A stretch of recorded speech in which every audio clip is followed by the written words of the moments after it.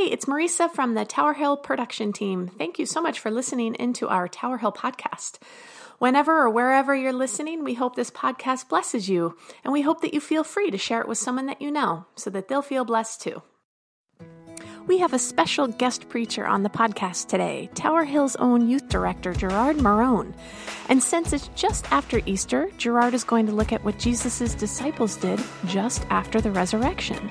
How does it compare with how we react to the resurrection? And what are some final commands that Jesus gave his followers that apply just as much to us today? So let's check it out right now.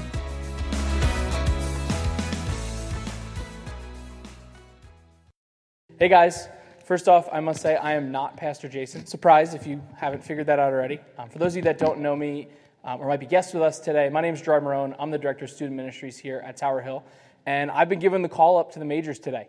So I get to spend some time digging in God's Word with you all, and I am so excited to do that. So it's the week after Easter. The hard-boiled eggs have all been dyed and forgotten about in their egg carton somewhere in the fridge, and your fingers are still blue, I'm sure.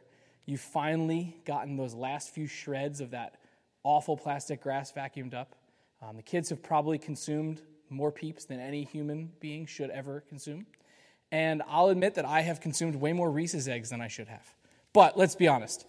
I would go toe-to-toe with anyone who wants to argue that the Reese's egg doesn't have the perfect chocolate to peanut butter ratio. I'm a math teacher. I understand ratios, so interesting conversation we can have a little bit later. But all kidding aside, Easter is also this massive celebration. It's a culmination of all the preparation, the anticipation, the excitement that's built up throughout the Lenten season. In many ways, it's like when I was a junior in high school. All of the lead up to any junior's life is getting your license. My goodness, the freedom that comes with that. And so for whatever reason, maybe just being 17, I wanted to get my license so bad. And I know that every kid just wants their license when they're a junior. They want that freedom, but I really wanted it. So to give you an example, my birthday is at the end of January. And to get your permit, you have to take driver's ed in high school, and ours was always ending at the end of January. My test to get my permit at the end of school was on January 25th. I turned 16 and was eligible for my permit on January 23rd, 2 days earlier. So I did what every kid who was super excited to get their school so I could take this.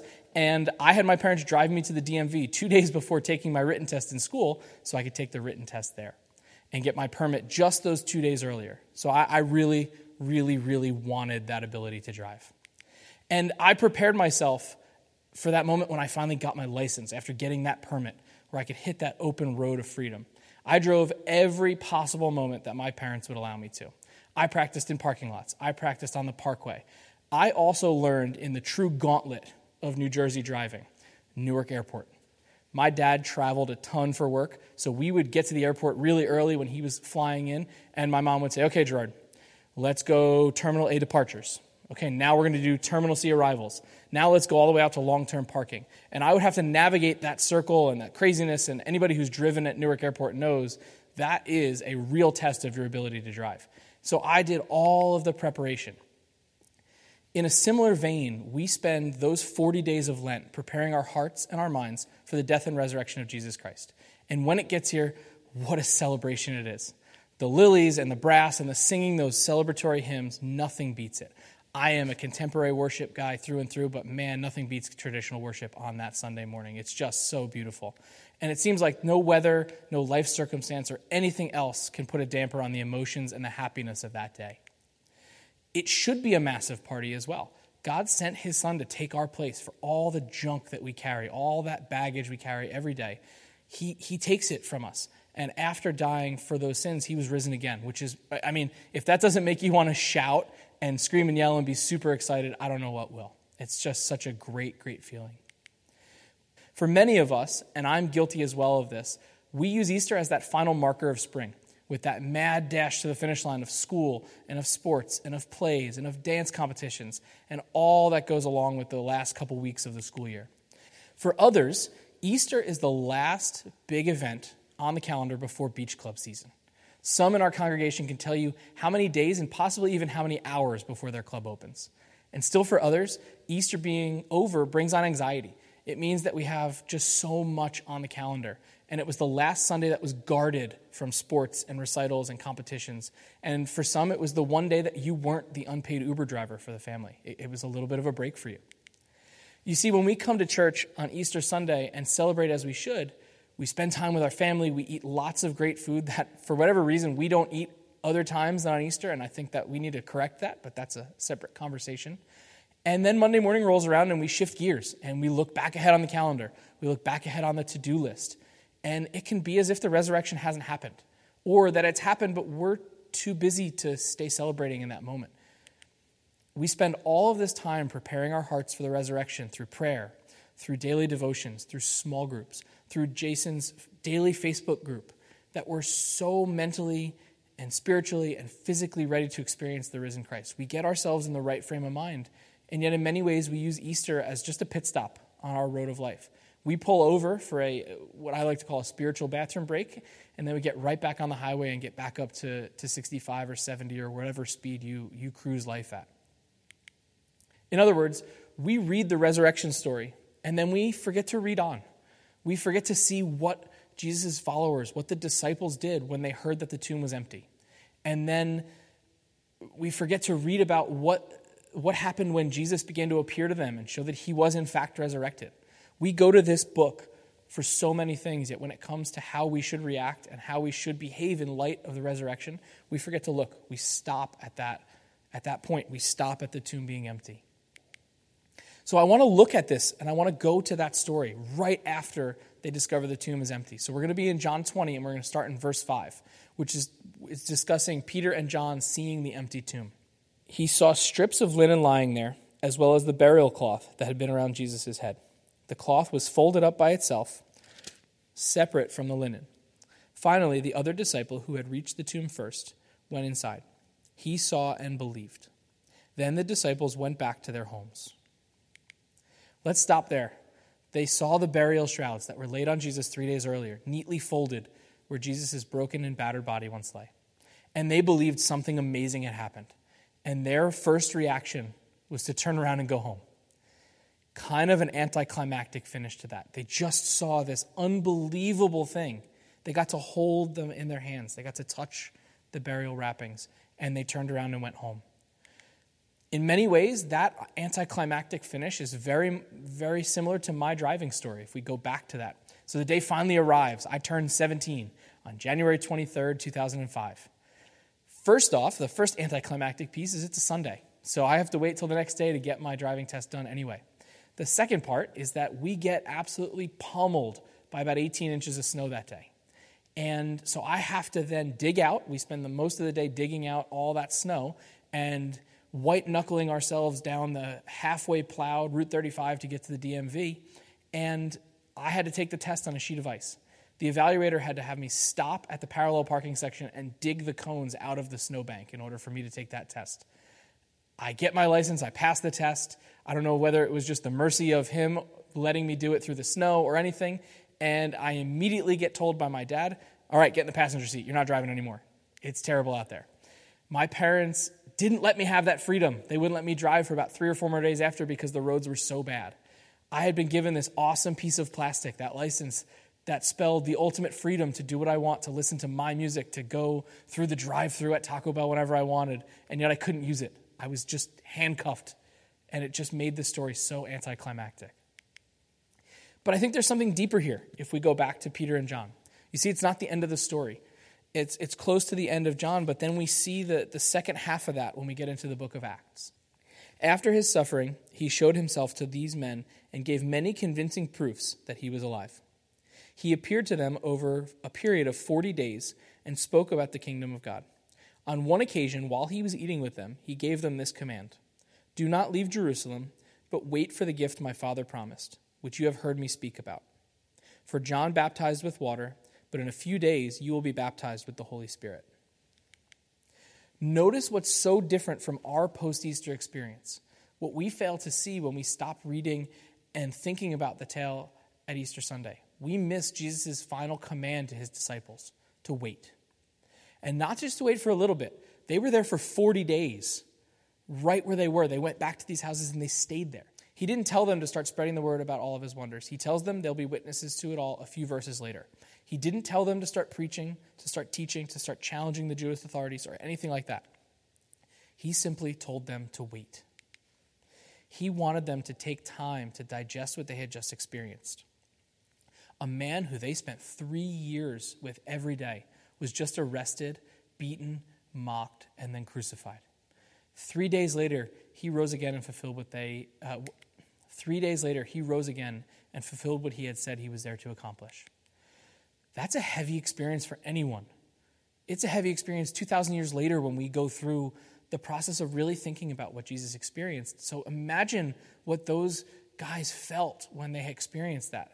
So Jesus gives them the command to wait, to slow down, to reflect, to spend time together talking about their experiences, to catch their breath in many ways, to just wait. And I love that their reaction that comes up right after those verses, because it's exactly what I imagine I would have done in the same situation. They asked him, "Lord, are you at this time going to restore the kingdom to Israel?" In other words, they said, yeah, this is great that all that occurred, like the resurrection happened, and I understand you want us to wait and reflect, but what are you doing? What's your plan? I know that being a human, I can't digest that much emotion in those 3 days, and I know I need some time to stomach it and absorb it, but what's the next step? And I feel like that's a reaction that I would have immediately is like, okay, great, I need to wait, I get it, totally fine, but what do I do while I'm waiting? What are you going to do while I'm waiting? And Jesus gives us the perfect answer right after that. In verse 7, he said to them, "It's not for you to know the times or dates the Father has set by his own authority." That's Jesus' nice way of saying, like, stay in your lane, guys. Leave the kingdom stuff to me. I can picture him almost like patting them on the head, saying, okay, good job. Now leave the rest to me. He didn't want them to do anything but wait, to stay in that moment, to meditate on that moment, and to stay in community with others. That's all he wanted them to do. So when we use Easter as our marker for that last final dash, we're asking the same question of Jesus in a way. We say, yay, Easter, celebrate what's next, and celebrate what Jesus has done, but then we go, hey, what's next? What do I do now? And we quickly move on, and we forget to read the second half of the story where we're told to wait, to sit in that. While everyone else shifts up back into that 100-mile-per-hour lifestyle, we've been told to wait. We've been told to stay and reflect, to meditate on this, to be in community with other believers and absorb what happened at the cross and what happened at the empty tomb.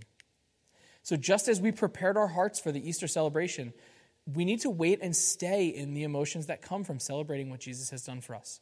We need to wait and see what Jesus is doing in our hearts and our minds as we think about the resurrection. We cannot be too hasty to move on to other things when our salvation has just been won.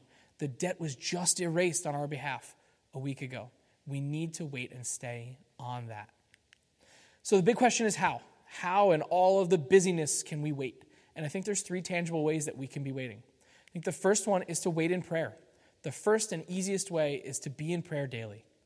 For us, it means spending time in prayer with Jesus. And I don't mean saying the perfect prayers, having all the these and thous and thines in the right spot. It means having a real, honest conversation with him. Share your highs and lows with him as you would a spouse or a close friend. He longs for that type of intimacy with each and every one of us. That's all he wants. That's all he's ever wanted. I think the second thing is to wait in community. Jesus commanded the apostles to wait in Jerusalem, which, let's be honest, was a really dangerous place for any Jesus follower to be right after the crucifixion. It's not written anywhere in Scripture that I could find, but my best guess is that these guys spent almost all of those 40 days of waiting with each other. Partly out of necessity, because there was a level of trust. They didn't know who they could and couldn't trust, and they could trust each other. So they stayed in that safety zone. But partly, I think it's because they had just experienced something that no one else had. And I think that those shared experiences bonded them together to the point where I don't think they wanted to be away from each other. We need to make sure that we are staying in our community. So I challenge you over these next couple weeks, don't let being in community with other believers fall below the line. Be here on Sundays. Attend a Bible study. Find a small group. Do whatever you have to in order to be in community and wait in community with others.